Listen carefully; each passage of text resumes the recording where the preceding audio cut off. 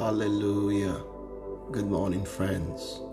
Welcome to another glorious day today, and welcome to the Voice of Possibilities platform. The Lord has said to us this week what He intends to do, that will come with joyful singing, and He is faithful to His word. This morning, God's choice word to us is from Psalm 65 and verse 2. I'm going to quickly read the King James Version, and then I will jump straight to read the Message translation.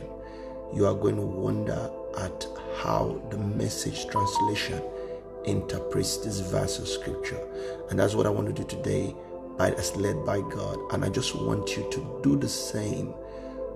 Repeat the step over and over, because there's something God wants to do with it in your life today. O thou that hearest prayer, unto thee shall all flesh come. Psalm 65 verse 2, that's what it says. Now, follow me as I read the Message translation. My God, it will blow your mind. Hallelujah. We all arrive at your doorstep sooner or later, he says, loaded with guilt. Our sins too much for us, but you get rid of them once and for all. Blessed are the chosen, blessed the guests at home in your place. We expect our fill of good things in your house, your heavenly maze. All your salvation wonders are on display in your trophy room. Earth, Tana, ocean, Pura, mountains, maker, hill, dresser, muzzler of sea storm and wave crash, of moles in noisy riot.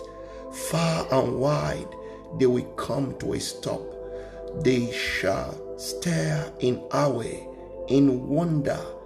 Dawn and dust take turns calling, come and worship. Hallelujah. Amen. Did you hear that? I don't know from whence came this wisdom, this richness of interpretation from the Message translation, that all of these things they skip. They arrive at a place of worship, simply because they come to the one who answers all flesh, the sea, the heavens, the earth, the forest, all of them urging, all of creation, that man should come to the one who alone answers prayers. Hallelujah. Unto him who guarantees answer shall all flesh come. Now, this is one of the ways that we become certain that we are going to return with joy at the end of the day, because we come to him that knows what to do with prayers. He's not a deaf God, nor is he a prayer, what do you call it now? One that just listens to our prayer without acting on it. Is an action God. He can action on our prayers. Hallelujah. Hands not short that He cannot save, ears not deaf that He cannot hear. You see that? He knows what the limitations are. And so when you come to Him unworthily, He cleanses you so that He can receive from you that request you bring.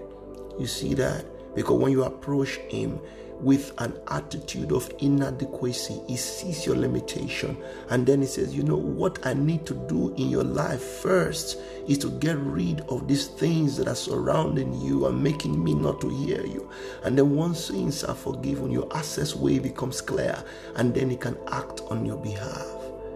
Glory to God. Please go and read the Message translation of Psalm 65 verse 2. Such a powerful word. It's like interpreting Yoruba in English, or interpreting Igbo in English, or interpreting Edo in English. It's so rich. Glory to God. This is how we truly win in this kingdom. And it's my prayer that the Lord himself will cause you to live in the possibilities that only him can give. Hallelujah. I love you, friends. And the Lord bless you richly and truly. Amen and amen.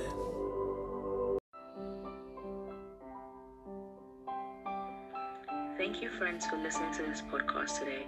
We would be very glad if you could share this with your friends and all your contacts and let them hear and see what the Lord is doing via this platform and in your life.